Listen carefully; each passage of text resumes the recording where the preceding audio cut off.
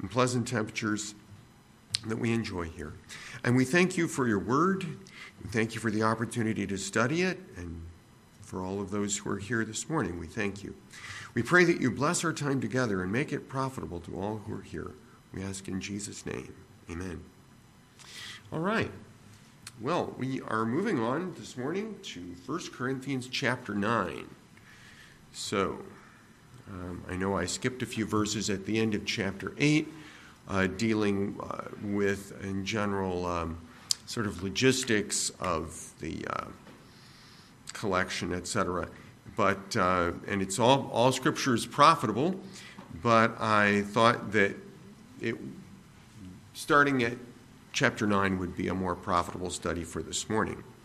So I'm going to go ahead and read chapter 9 now. It's 15 verses long, so here we go. Now, concerning the ministering to the saints, it is superfluous for me to write to you, for I know your willingness, about which I boast of you to the Macedonians, that Achaia was ready a year ago, and your zeal has stirred up the majority. Yet I have sent the brethren, lest our boasting of you should be in vain in this respect, that, as I said, you may be ready, lest some Macedonians come with me and find you unprepared. We, not to mention you, should be ashamed of this confident boasting. Therefore, I thought it necessary to exhort the brethren to go to you ahead of time and prepare your generous gift beforehand, which you had previously promised, that it may be ready as a matter of generosity, not of grudging obligation.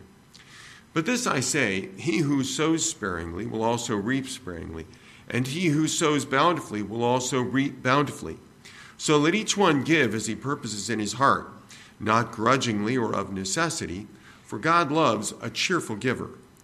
God is able to make all grace abound toward you, that you, always having all sufficiency in all things, may have an abundance for every good work.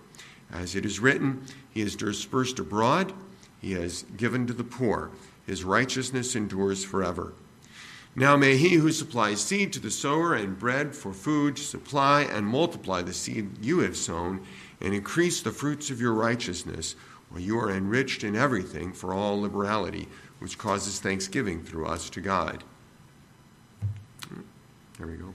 For the administration of this service not only supplies the needs of the saints, but also is abounding through many thanksgivings to God, while through the proof of this ministry they glorify God for the obedience of your confession to the gospel of Christ, for your liberal sharing with them and all men, and by their prayer for you who long for you because of the exceeding grace of God in you. Thanks be to God for his indescribable gift. Okay. Well, once again, we have a passage here with a couple of real gems in there, and of course, all of it profitable. So we'll begin and we'll go through by the verses. Verse 1, now, concerning the ministering to the saints, it is superfluous for me to write to you.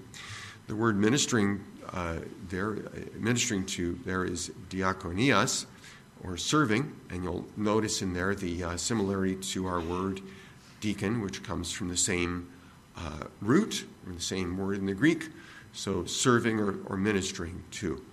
And the ministry was both to the poor saints in Jerusalem, who were going to have their material needs met, hopefully by this offering that would be brought to them, and they would also then, the Corinthians would be ministering to the brothers who were coming to collect the gift by receiving them in Christian love, as Paul had admonished them to do in the latter part of chapter 8.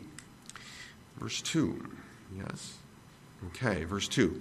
For I know your willingness, about which I boast of you to the Macedonians, that Achaia was ready a year ago, and your zeal has stirred up the majority. A good example of the Christians in Achaia, and Corinth was a city in Achaia, this was an encouragement to other churches. And, this is one of the verses that, you read through this and you think, well, this is maybe not one of the more heavy impact verses. There are some verses in here that are just real favorites of mine, and one you'll probably recognize that I'm forevermore quoting. But, you go by this one, and it's just one of those verses that Paul said to the Corinthians. But it impressed me this time how our example can encourage people. Our example can be encouragement to other people. I don't know if the Corinthians were thinking, the believers at Corinth were thinking, hey, we'll do this, and it'll be an example to the churches in Macedonia and elsewhere in Achaia. I rather doubt it. I don't suppose that's the case. And, I was thinking how any of us who are serving Christ and we're living for the Lord, that we might be an example to people. And I guess we are an example to people for good or ill. We might be a good example to people, or we might be a bad example to people. We might do the wrong thing, and people might say, well, it's not so bad to do so-and-so because, Brother Woodworth, he was doing it. I hope they're not saying that. But it's entirely possible because we're being an example to someone, and our life is an influence on someone. And I know it's easy to think, well, I'm very obscure. I am. And here we are, we're in a little church in the middle of this industrial park, here in the mid-cities in Dallas. And what is this, among all the masses and multitudes of Dallas County and Tarrant County and all the surrounding area? And yet, for sure, we're an example to somebody. Somebody's watching us. It might be coworkers. It might be family members. It might be extended family members from a distance who hear that we're still going on and serving the Lord.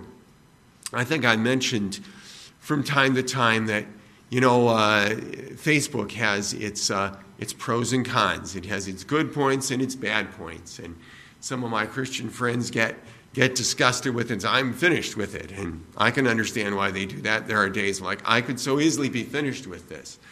Well, yes, we won't go into that. But, one of the things that's been encouragement to me with Facebook is rediscovering friends. Now, that's not always an encouragement. Sometimes rediscovering so-and-so is going to what church? Oh, no. But sometimes, it is an encouragement. Well, old so-and-so from all the way back there in the 1970s is still serving the Lord. How about that? And that's an example, and it's encouragement. Someone's watching us too, and we need to make sure that our example is an encouragement to others, that they'll say, well, Brother Woodworth, well, he didn't have much going on, but he just kept trying to serve the Lord year after year. I hope they'll at least say that. And that will at least be an encouragement to them. At least it struck me this time when I was reading through here. And there we go. Verses 3 and 4. Yet I have sent the brethren, lest our boasting of you should be in vain in this respect, that, as I said, you may be ready, lest if some Macedonians come with me and find you unprepared, we, not to mention you, should be ashamed of this confident boasting. Confident boasting is hypostase. It's something that's placed under something else, a foundation, a basis, or a confidence. So this is confident boasting. We're confident.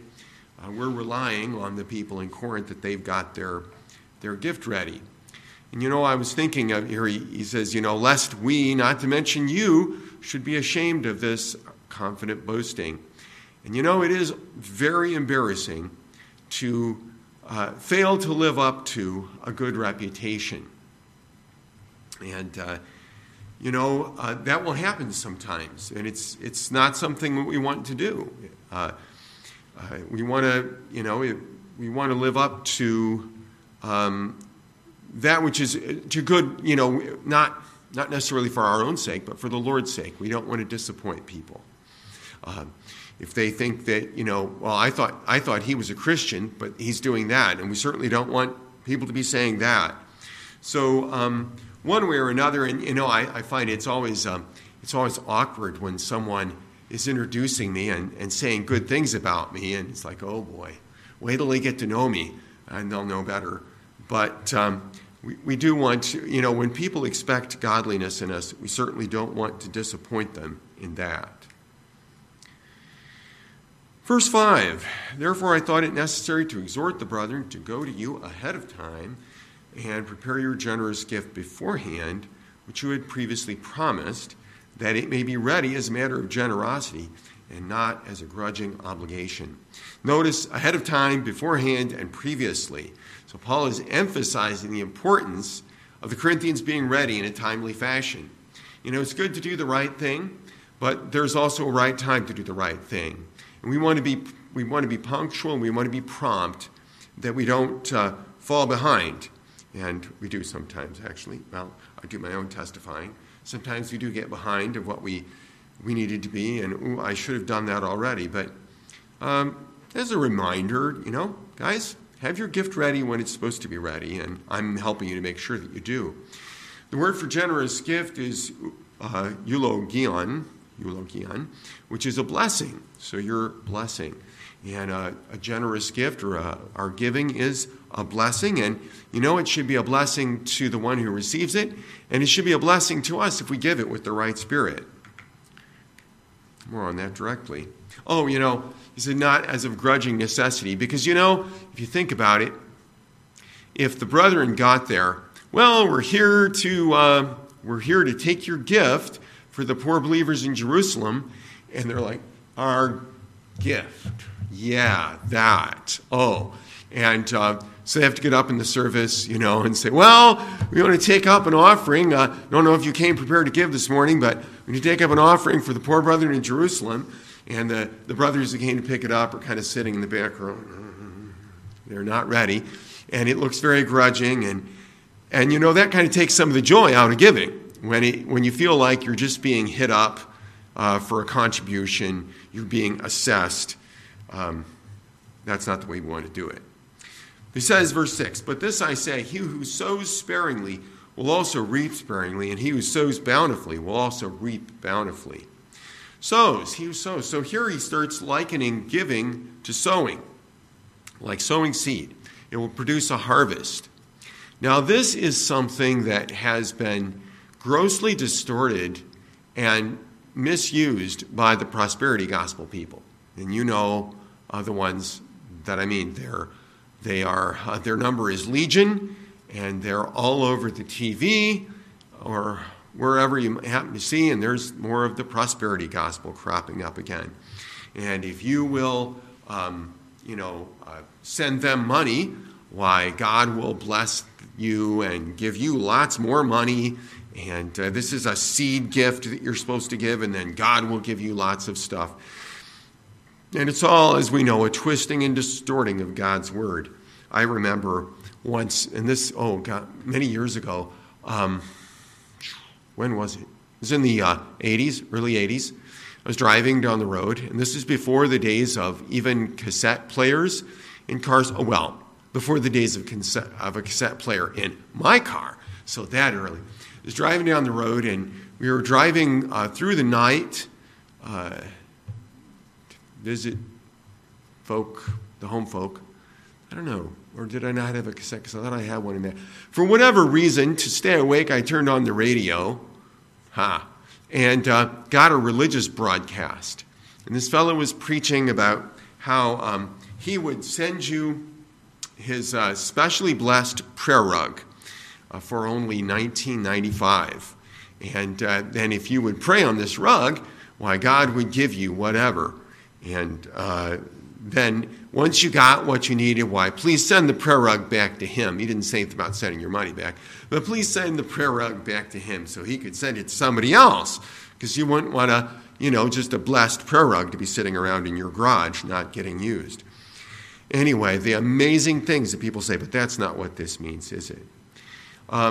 First of all, the harvest, he didn't necessarily say, and as we read through here, I think we'll find and we'll see, the harvest is not necessarily material. In fact, it tends not to be material, I think.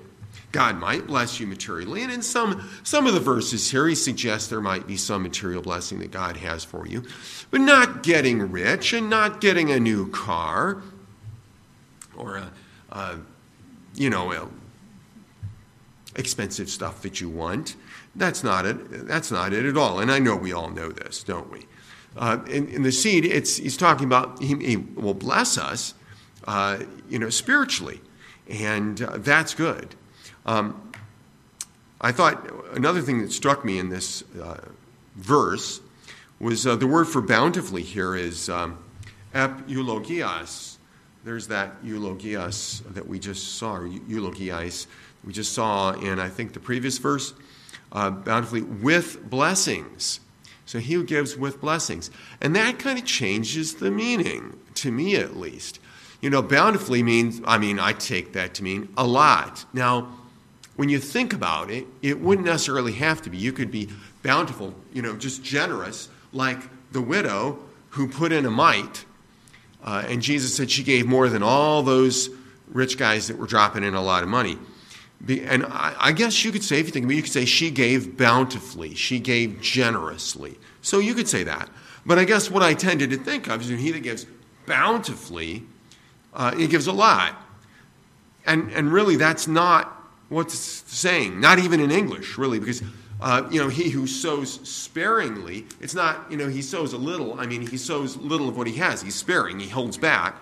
And the other guy sows bountifully. He sows a lot of what he has. But I guess you can miss that. Maybe it's thinking too much physically of seed. If I put a lot of seed in the ground, I'll get a lot of turnips back. But if I put a little seed in there, I will get few turnips back, or whatever the case may be, whatever I may be planting. But that's not exactly it. It's he who sows with a good spirit. He's a cheerful giver. He sows with bless. I want to bless these people, and this is all I have. Kind of like Peter and John. They're going in at the gate of the temple there, and there's the lame man, and he once looks to receive something from them, and Peter says, "Silver and gold have I none, but such as I have give I thee." And when we, if we don't have any silver and gold, we're eager to give what we do have. And if we do have silver and gold, we're eager to give some of that. So he that sows bountifully will reap bountifully. It's not necessarily material things, because notice it wasn't mainly the material that God was worried about. God's not worried about anything. That God was concerned about in the first place. It wasn't that God didn't get his 1995 out of us, and therefore, he's not going to send us. That's outrageous. No, it wasn't that. It was the spirit with which we gave. We wanted to be a blessing, and so we gave out of a heart, a cheerful heart, a generous heart, eager to be a blessing to these people. And that's something that God will bless. So we'll reap a good harvest from that, even if the financial value of the thing wasn't that much. But the guy who sows sparingly will reap sparingly. The guy who has a spirit of wanting to keep back for himself will not receive the blessings from God that he otherwise would have had. So verse 7, let each one give as he purposes in his heart, not grudgingly or of necessity, for God loves a cheerful giver. And this is one of the verses, there's several verses in chapter 9 here that if you've memorized, this is probably one of them. The Lord loves a cheerful giver. So let each one as he purposes in his heart. So this is a deliberate choice. It's a deliberate decision. He thinks about it. He makes up his mind, and he gives as he's purposed in his heart. And he continues to give as he's purposed in his heart. This is not by constraint. He's not having his arm twisted, and because that's not the way we want this to be. He's not being pressured. I said last week that it's good for me to just state the obvious truth that we all know, that Christians ought to be generous givers to the Lord's work. That I can feel more liberty to say that because I am not receiving any of it, and which is as it should be. That's like Paul said, I don't want anybody to make my boasting vain, and so forth. So as one who is not, my father was supported from the giving of God's people, but that's not been my lot in life, and the Lord has provided for me very abundantly. But so I have that liberty to say that, hey, God's people should give. because I'm not saying, hey, give it to me. No. But having said that, I want to be careful, and I hope that no one within the sound of my voice, there aren't any people visibly within the sound of my voice, but if anybody would else be listening, I certainly don't want to take away anybody's joy in giving. I don't want to make anybody less cheerful as a giver by making their giving anything of constraint, anything that would be grudging, that they would feel like, I don't want anyone to feel like, well, Brother Woodworth says we have to give if we're Christians, so I guess I better do it. That's not the idea. I don't want to do that. It should be a joy and a cheerful thing to support the Lord's work or to be a blessing to God's people or whatever God is leading us to give. So a deliberate choice, not by constraint and not by impulse.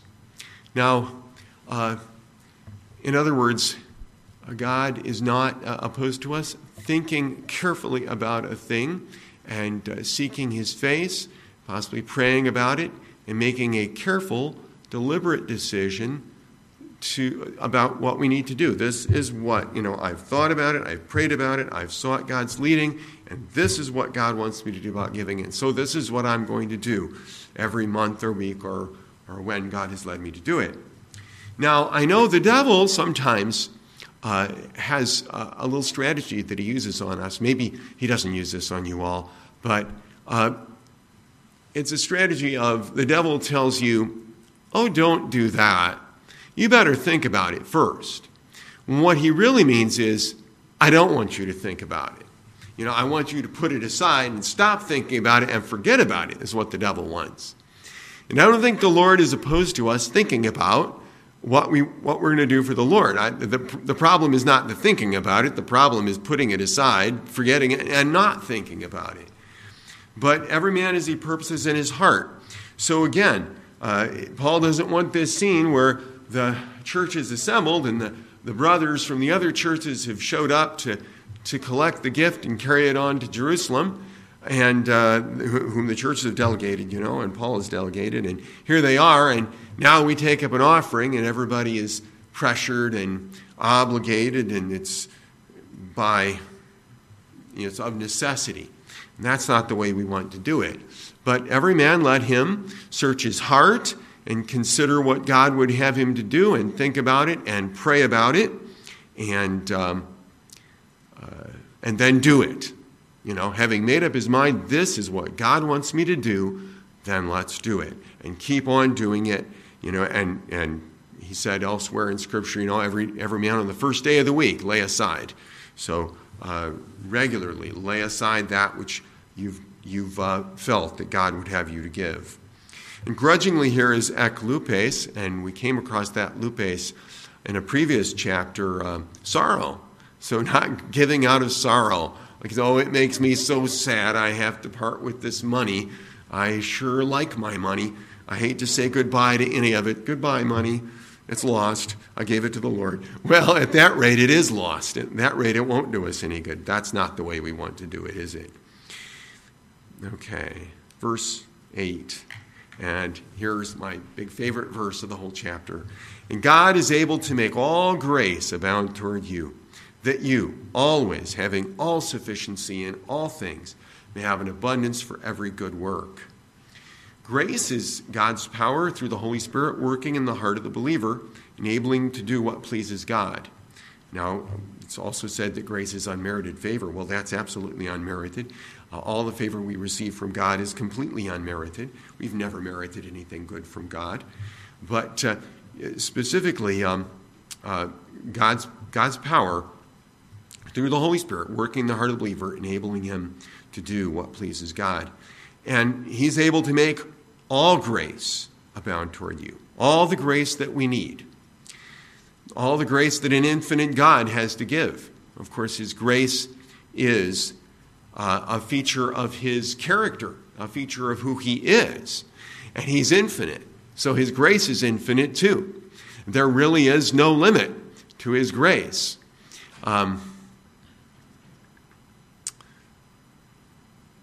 Yeah, I can almost quote the words of that song, and now it has departed from my memory at the moment. I can't think of it. George Beverly Shea used to sing it. He giveth more grace as the burdens grow greater. There we go.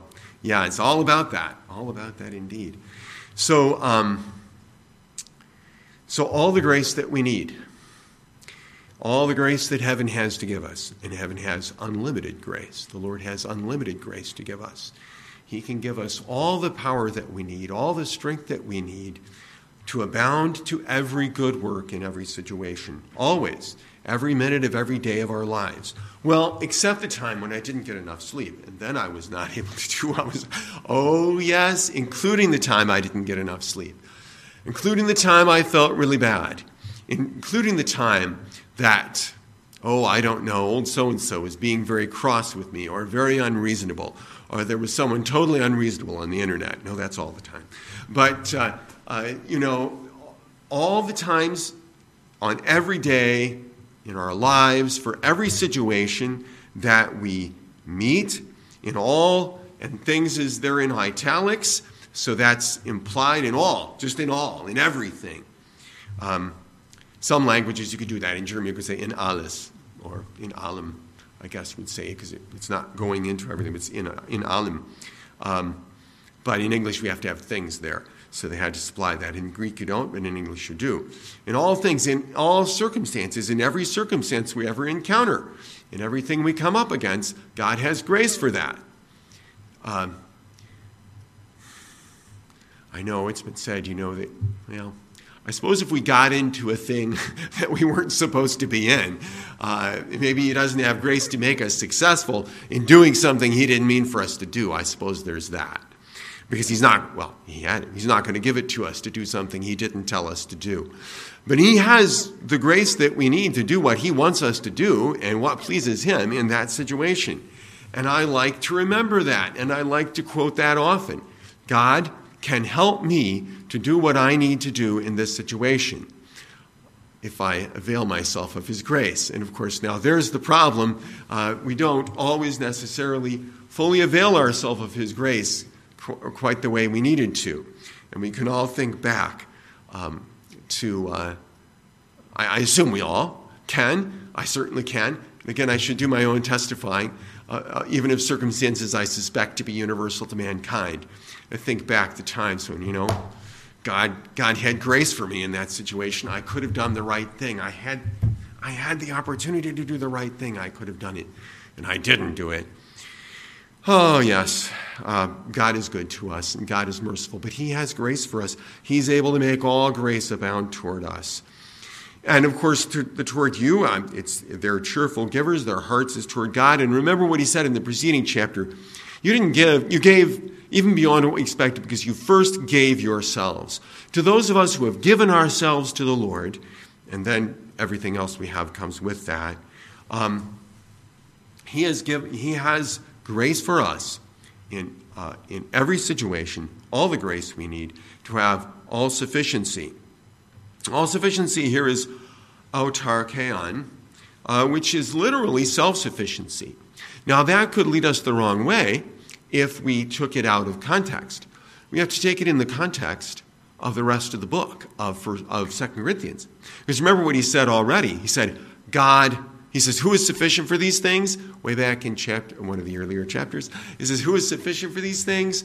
And he says, God has made us sufficient. Not that we are sufficient of ourselves to think anything as of ourselves, but our sufficiency is of God.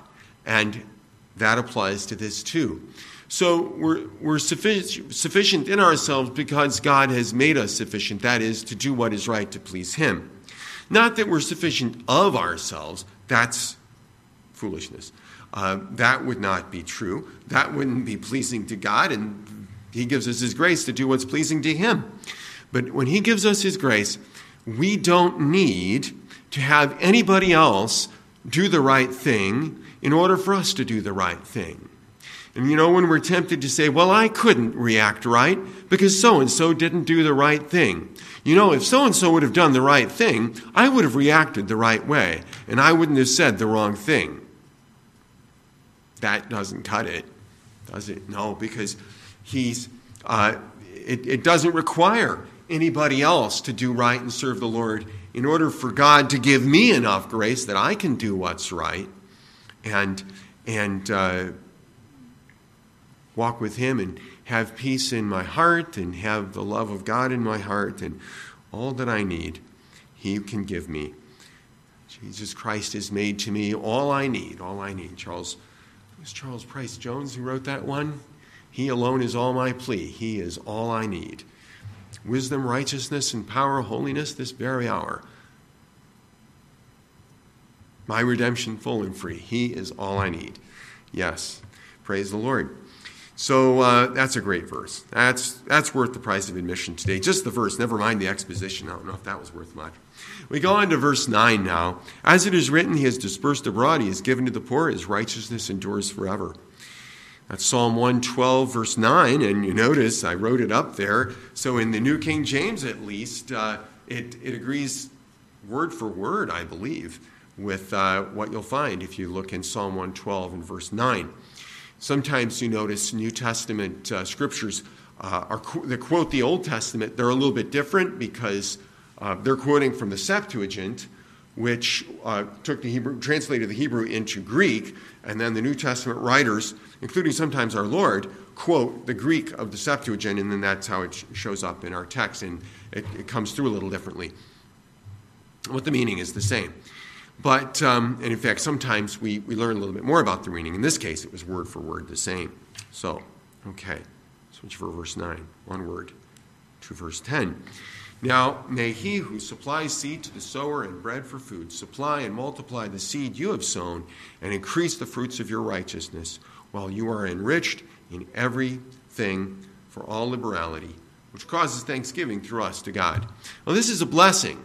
A blessing is a prayer for God to do good for someone, which we offer within the hearing of that person for whom we're praying. We bless them. So Paul prays that God would provide what the Corinthians would give. It's God who provides seed to the sower every day. When a sower is out sowing seed, God provided that seed. And God provides the bread for food. Everybody who gets bread to eat, God provided it. Well, may God supply and multiply the seed you have sown. Supply it. May God bless you so that you're able to give. And then when you've given, may God bless you so that you don't lack for having given. And may God multiply the gift, that when it goes, that it would buy more, so to speak, possibly figuratively or maybe literally, for the people who receive it than it would have bought for you. May God do more good with it. And increase the fruits of your righteousness. So may God bless you, and may God make your giving a blessing. And verse 11, and while you are enriched in everything for all liberality, which causes thanksgiving to us for God. So all of this leads Paul and the other believers who know about it to thank God. And that is also something that's going to pop up again in the next verses here. So let's go on and kind of hold that thought. And I wanted to consider these three verses as a block and kind of have them all up on the screen in front of you at one time. So verses 12 through 14. For the administration of this service not only supplies the needs of the saints, but also is abounding through many thanksgivings to God. While through the proof of this ministry, they glorify God for the obedience to your confession to the gospel of Christ, and for your liberal sharing with them and all men, and by their prayer for you who long for you because of the exceeding grace of God in you. So, the Corinthians' giving, and the giving of others who gave for this big offering for the believers of Jerusalem, it's not merely for the purpose of meeting the needs of the impoverished believers in Jerusalem, although hopefully I trust that it did that. It's intended to do that, and I trust that it will and that it did do that.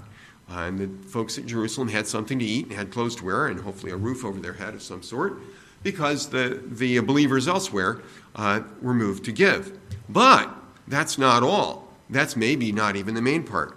But also in order that many persons may be moved to give glory and thanks to God. You know, you read over there in the first chapter of Ephesians, that long, long sentence where Paul, it's the longest sentence in the New Testament, I'm told, in the Greek, where Paul reminds the believers of what God has done for them in Christ for his glory. That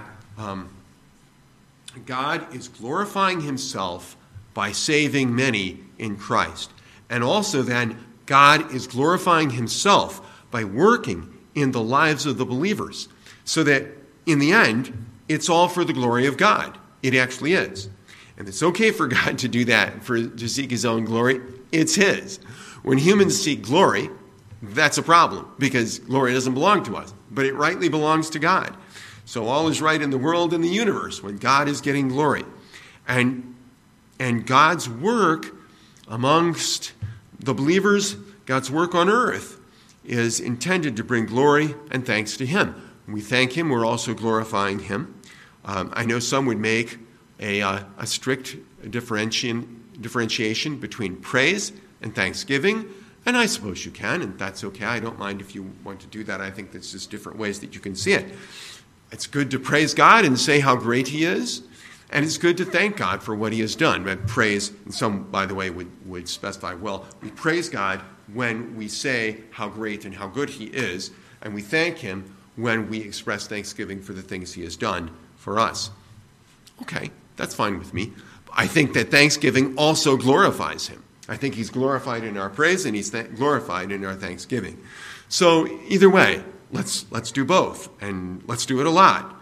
He inhabits the praise of his people, and he's given us so much to be thankful for, so we should never be finished giving thanks to him. We never will be finished giving thanks and praise to him. And so as the Corinthians and others give for this offering, and then the money goes out, that Paul and his co-workers see that, and they praise God, that God is working in the hearts of the Corinthian believers. And the delegates from the other churches, the messengers of the churches, they see that God is working in the hearts of the Corinthian believers, and they praise and glorify God that he's doing that. And then the money gets over here to Jerusalem, and the poor saints in Jerusalem get it, and they hear the believers in Corinth and in Macedonia, in Achaia and in Macedonia, they've taken up this offering so that you guys would not starve and go hungry and be out cold on the street. And they praise God that he's working in the hearts of the believers. And we've never met those folks. Isn't that amazing? They took up an offering for us. You ever been a recipient of blessings from Christians that you never even met? It's an amazing thing. It bowls you over, and I'm sure it did. And they gave praise and thanks to God, and they also loved those and prayed for those who had given. And that's a good thing to do too.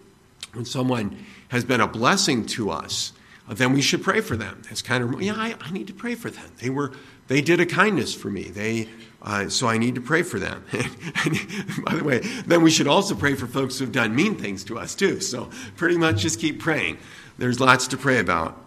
But, we want to pray for those who have been a blessing to us, and then we feel love for them too. And I mentioned this before, and I'm just struck with this, and that this is one of the ways that God binds his people together and helps the believers to love one another. Because, Jesus said, by this shall all men know that you are my disciples, that you have love one for another. And it's interesting, all the ways that we could think, well, they're going to know we're Christians because of thus and so. And there are some things that, kind of give us away. But the big tell, the big giveaway is supposed to be, we love each other. And sometimes, some churches, I'm not going to talk about that. Okay, but anyway, we want to make sure that that is the big giveaway with us. That, as the little gospel song years ago, love is the flag flown high from the castle of my heart, for the king is in residence there. Praise the Lord. Well, one of the ways that he helps his people to love each other is that he gives some of us the blessings that he means for others, so we can give it to the others, and then we both love each other more. We both love each other more? Well, yeah. We love the people that we gave to more, and they love us more, because that's the way it works when you give. It's a blessing coming and going. So praise the Lord for that. Almost done here. I think I will be done early, and that'll be a different thing. He finishes up here after his benediction, the blessing that he pronounces on the Church of Corinth, not the end of the book, but the end of this discourse within the book.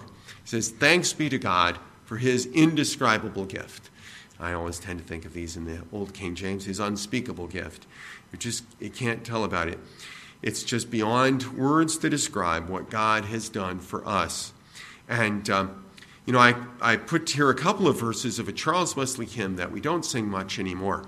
It's sung to several different hymns or tunes, and generally the Methodist Church, insofar as it sings it anymore at all, and I've never heard this sung in a service in my life, and look it up on Facebook, but it looks like as far as the Methodist Church sings it at all, they sing it to a hymn that's one of those crashingly unmemorable tunes. It's like the opposite of an earworm. You hear an earworm and it's going through your head all day. Well, this is not one of those. Like, you could hear it all day, and then like 5 minutes later you could not hum it. It's just one of those. And it's also, there are some hymn tunes that kind of just pick you up and lift you up. Just the music, and without the words, just the music makes you sing vigorously and feel like singing vigorously. And I think I've mentioned that missions hymn, that the Christian Missionary Alliance hymn, 100,000 souls a day are passing fast away. It's a rather sad thought. It's disturbing. But the music is that of a jaunty marching song, and it disagrees. But anyway, unfortunately, the music of that hymn to which this hymn is usually sung is, well, rather dirge-like, and it's one of those things that, if you come to it with a lot of energy and a lot of enthusiasm, this is, yes, where shall my wandering soul begin? You can sing it that way, but if people don't and they're half asleep already, they'll go the rest of the way asleep while they sing it. But it's a great hymn, and it's too bad it's not sung much anymore. This is one of two hymns that people suspect Charles Wesley may have written immediately after his conversion. He and his brother John were quite the religious fellows in the Episcopal Church, but had at least no assurance of their salvation. In later years, John looked back and he was, I'm not sure. He was uncertain whether he was born again at that time in Aldersgate Street or whether he just got his assurance settled one way or another. They sure didn't know they were saved and strongly suspected they weren't, and we may do the same. But anyway, Charles Wesley actually had a similar experience to John, unbeknownst the one to the other. Charles, several days earlier, where he really learned to trust and take by faith, receive by faith that Christ had done all that was necessary for his salvation. And Christ had really finished the work. And so then there are two hymns that we think, maybe that was one, because he wrote in his journal that night about being moved to write a hymn about his salvation. And so he writes this hymn, but then he thought, maybe it's prideful for me to write this hymn, so I shouldn't write it. So he put it aside, and then he finally kind of struggled back and forth. No, I need to do this, and so he did. And probably, if you go through the rest of the verses of it, this one fits the best. The other one that we think maybe that was the one he wrote right after his conversion was "And Can It Be?" But either one of them fits pretty well the idea of thanks be to God for his indescribable gift. Here he says, "Where shall my wandering soul begin? How shall I all to heaven aspire? A slave redeemed from death and sin, a brand plucked from eternal fire. How shall I equal triumphs raise, or fitting triumphs raise, or sing my great deliverer's praise? Oh, how shall I the goodness tell, Father, which thou to me hast showed, that I, a child of wrath and hell, I should be called a child of God, should feel my sins forgiven, blessed with this foretaste of heaven." And I did a naughty thing. I actually changed the word he wrote there instead of foretaste was antepast. And I changed a word in a Charles Wesley hymn, which you must never do. But John Wesley wrote you should do that. But he said, but if you do it, you should put the true reading in the margins. So I did. He wrote antipast there. Antipast, what does that mean? It means foretaste. This is, we don't use it. He's like, antipast, what is that?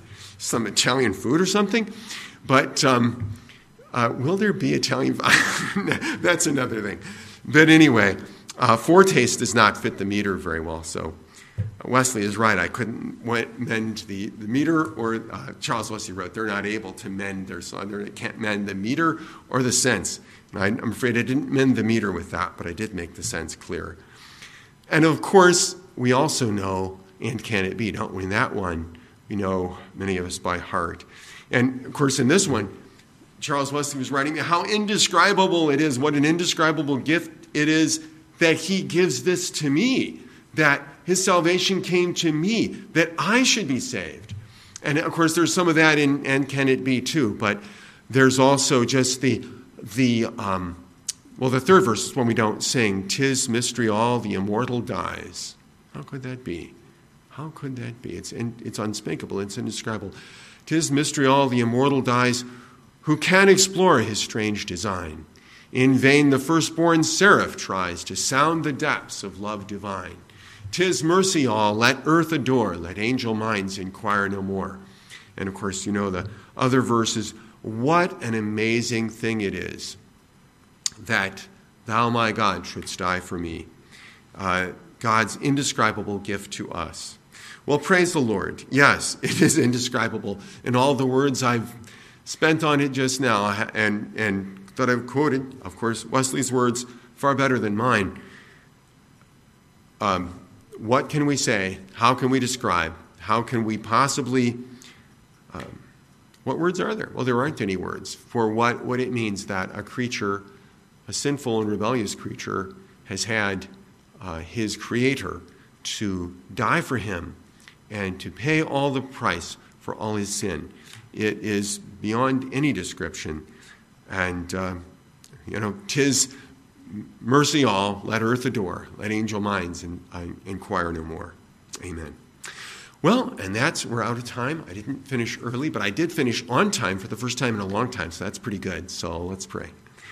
Our Father, we thank you for your indescribable gift to us of the Lord Jesus, your Son. Thank you for salvation through him.